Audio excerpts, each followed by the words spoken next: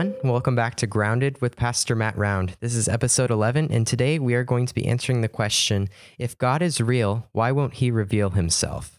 We got this question from a listener, and today Pastor Matt is going to answer it. Hello, Pastor Matt. Hey, Noah. Good to see you again.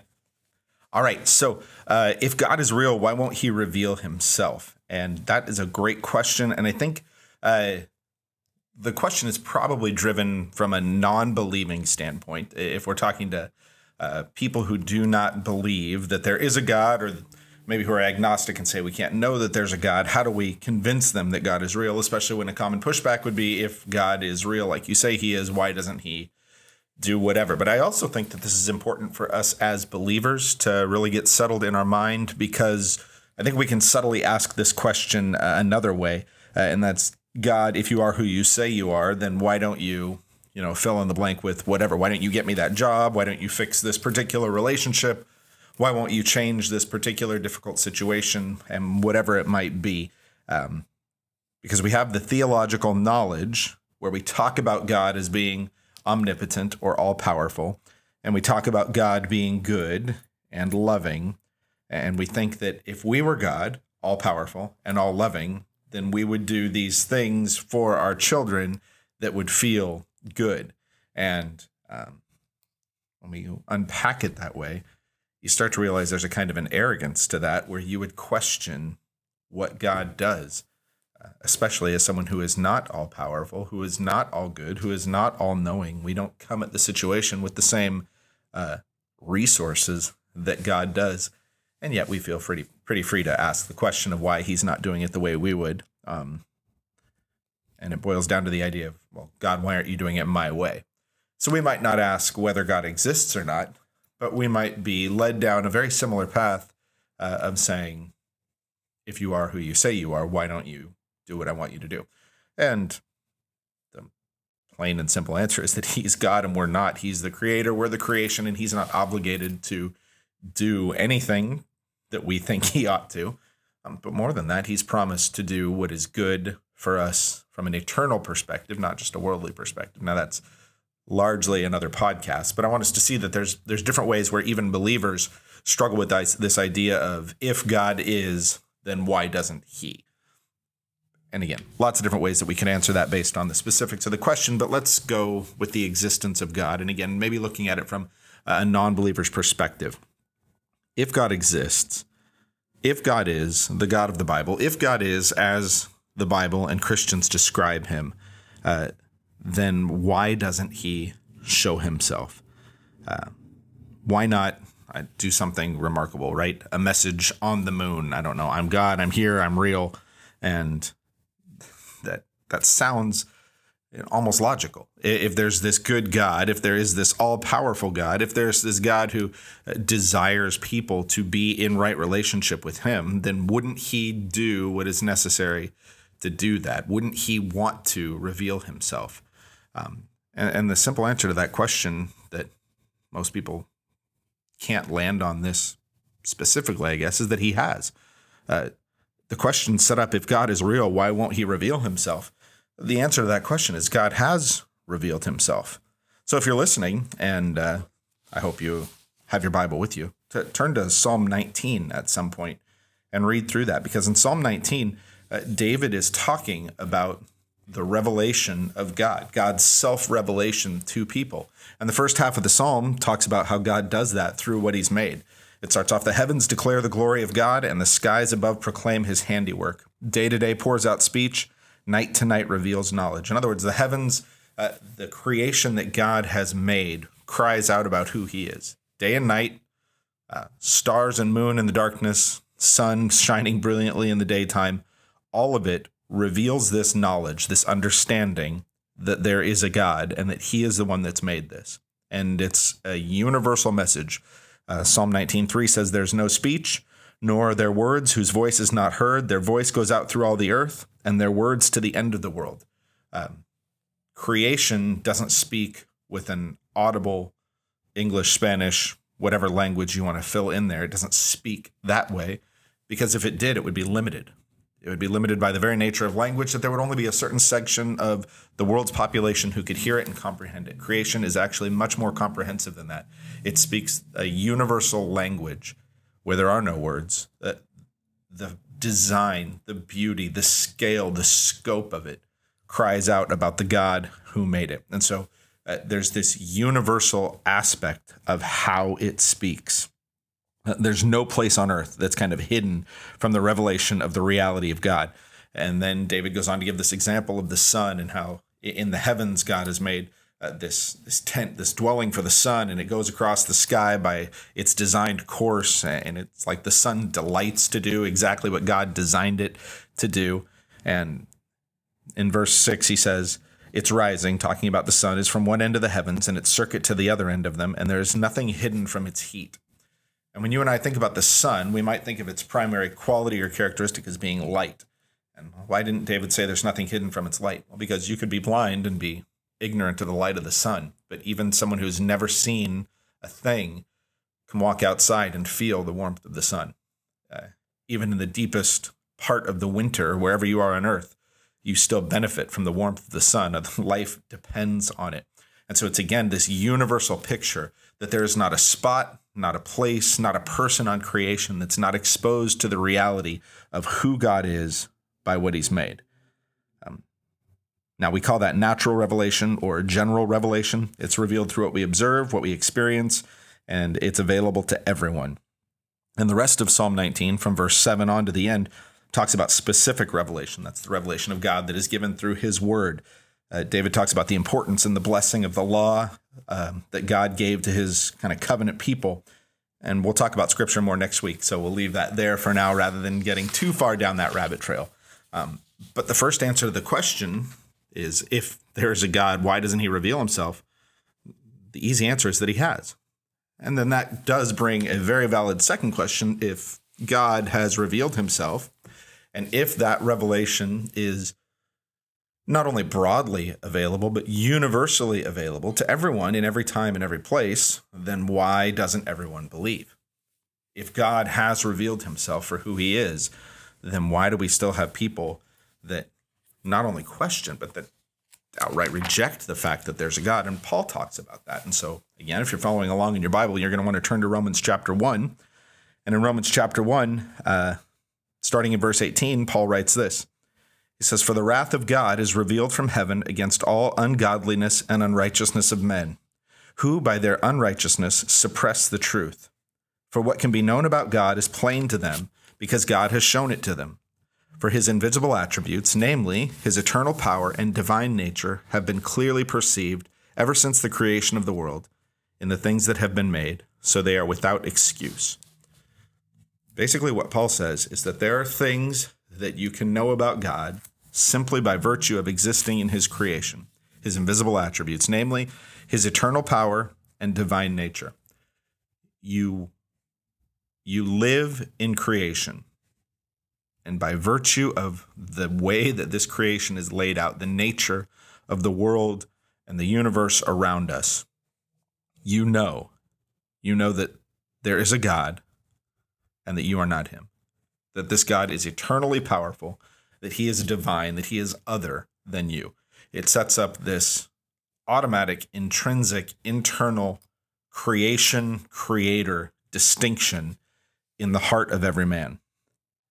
And so the reality is that leaves what Paul says is everyone without an excuse. Because everyone lives in the same creation, because everyone is exposed to the same revelation of who God is, everyone is equally without excuse. And the idea of being agnostic, the idea that we cannot know whether there's a God, might sound kind of noble at first. The idea, well, we can't be regimented in a belief about something we can't prove. We can't be dogmatic about something that we can't prove. And there seems to be kind of maybe an academic neutrality to that, or a moral neutrality to that. And again, it's perceived as something noble, something seeking. Again, if you read Romans 1, it's not. It's actually intellectually and morally dishonest to say that we cannot know. The wrath of God is revealed from heaven against all ungodliness and unrighteousness of men who, by their unrighteousness, suppress the truth. To say that you cannot know whether or not there's a God is not a sign of intellectual or philosophical neutrality and wondering. It's not a search for truth. To say that you cannot know whether or not there is a God takes a willful, moral, sinful act of suppression. That's not a popular message, and yet that's about as clear as it can get reading Romans 1:18. It's like if you got into the pool in the summertime and you have a beach ball filled with air and you push it underwater. It takes an active force to keep that ball filled with air under the water. And as soon as you let that go, the ball bursts up through the surface. And it's a lot of fun in the summer when you're talking about a beach ball. But when you're talking about the knowledge of God, it takes a willful, forceful act to push down, to suppress that knowledge. True neutrality would see a knowledge of God absolutely, inescapably bursting forth, simply by virtue of looking around the creation and recognizing that something, someone great, powerful, and altogether different from you made this whole thing happen. And if that's the case, then what do people put in place of recognizing God? And that's what Paul talks about next, starting in verse 21. He says, "For although they knew God," so there's that implication again. Those who say there is no God, those who suppress that truth, they know God. "For although they knew God, they did not honor him as God or give thanks to him. But they became futile in their thinking, and their foolish hearts were darkened. Claiming to be wise, they became fools, and exchanged the glory of the immortal God for images resembling mortal man and birds and animals and creeping things." And what you see is the irony, and really a tragic irony, is that people begin to worship the creation rather than the creator. People take what should point to God and they worship it as God. And in our Western mindset, we say, well, that was for an earlier time and place, less sophisticated people who thought there were spirits in the trees and the wind and the rain, and that we don't do that anymore. Now we simply say we can't know. And yet now we have a society that is wholly engaged in worshiping the creation. Simply by continuing to pour out phrases like Mother Earth, the idea that somehow the creation is the source of our life, of sustaining our life.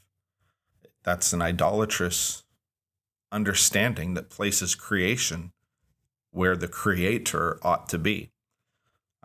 We might be more sophisticated in our language. We might not have an idol on the shelf, but those things that we worship are parts of creation where they are not wholly occupied by the creator of all of it. Then we pull back and we say, well, if that were the case, then maybe it's just that creation doesn't do a good enough job.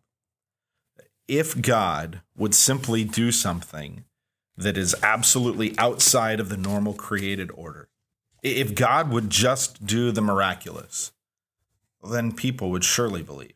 If God would just completely throw off their normal expectation, then how could they help but acknowledge that there's a God?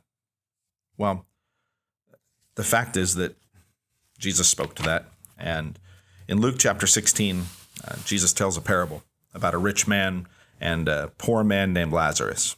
And the rich man lives with everything except a recognition of who God is and right worship.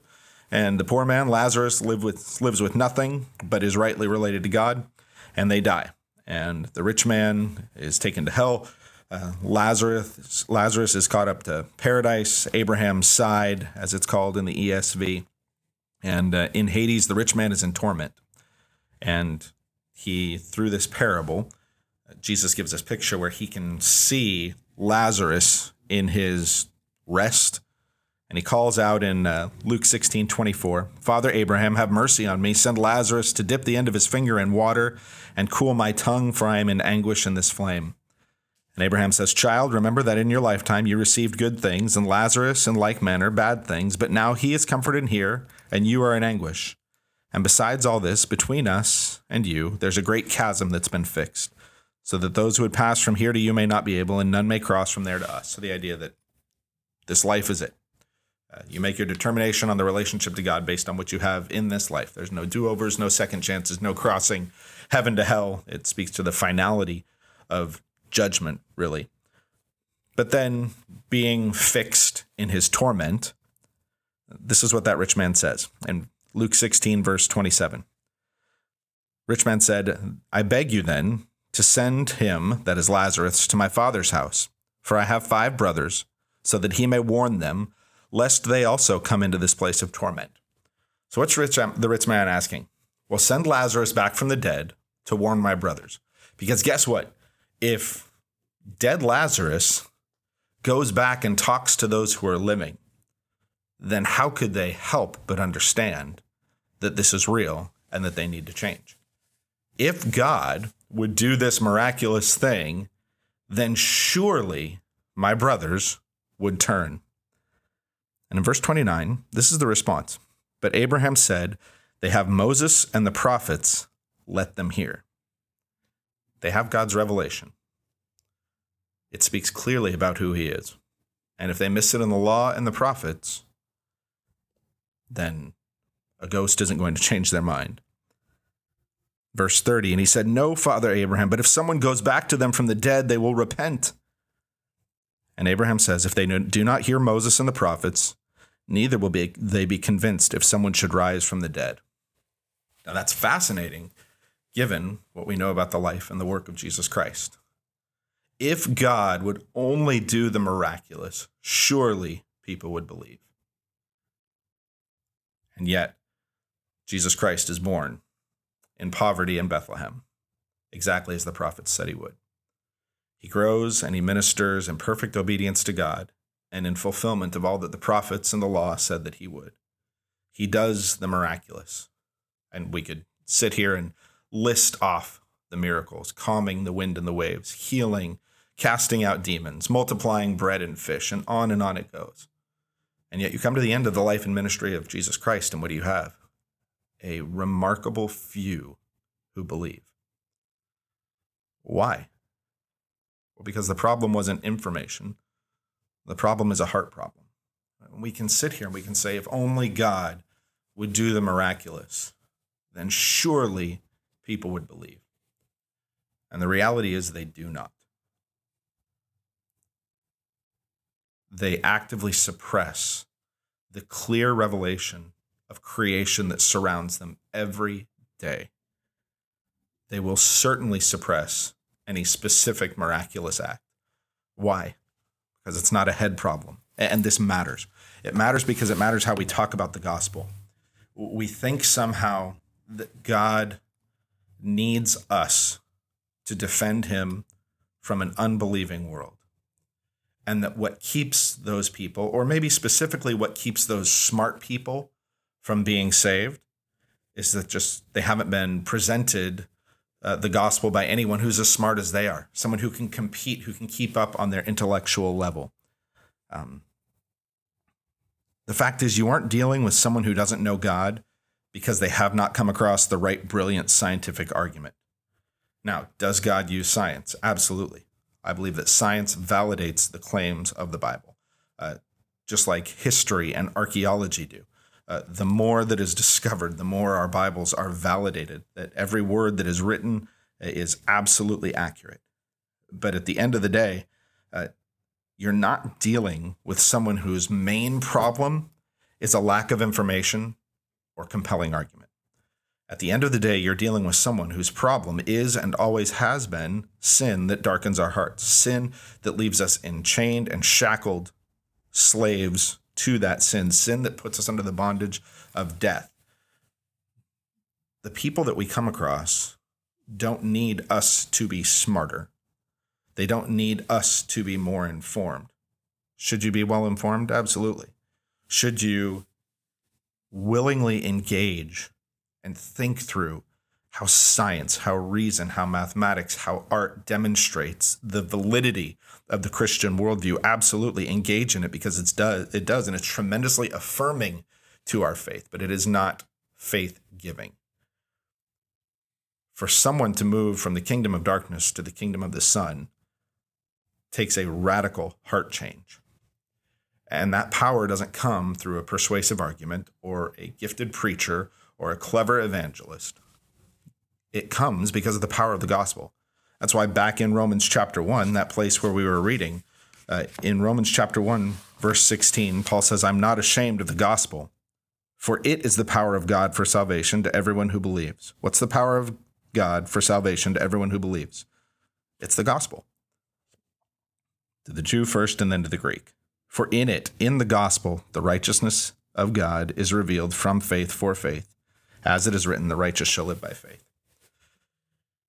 If God is real, why doesn't he reveal himself? The answer is that he has. And that God who has revealed himself generally in his creation has also specifically revealed himself in his word. And it's there that we find his plan of restoration, his cure for the universal problem of sin and death. And that's the work of Jesus Christ. So when someone asks that question, why doesn't God reveal himself? Don't see it as an open door to a scientific debate. Because at the end of the day, information isn't what changes hearts. See it as an open door for the gospel that right now, and always has, been the only thing with the power, the authority, the ability to change human hearts. Thank you very much, Pastor Matt. That was a very insightful and true answer. Thank you for listening to today's episode. Next week, we will be answering the question, how do you prove that the Bible is true? That goes in line with this episode. We'll see you then.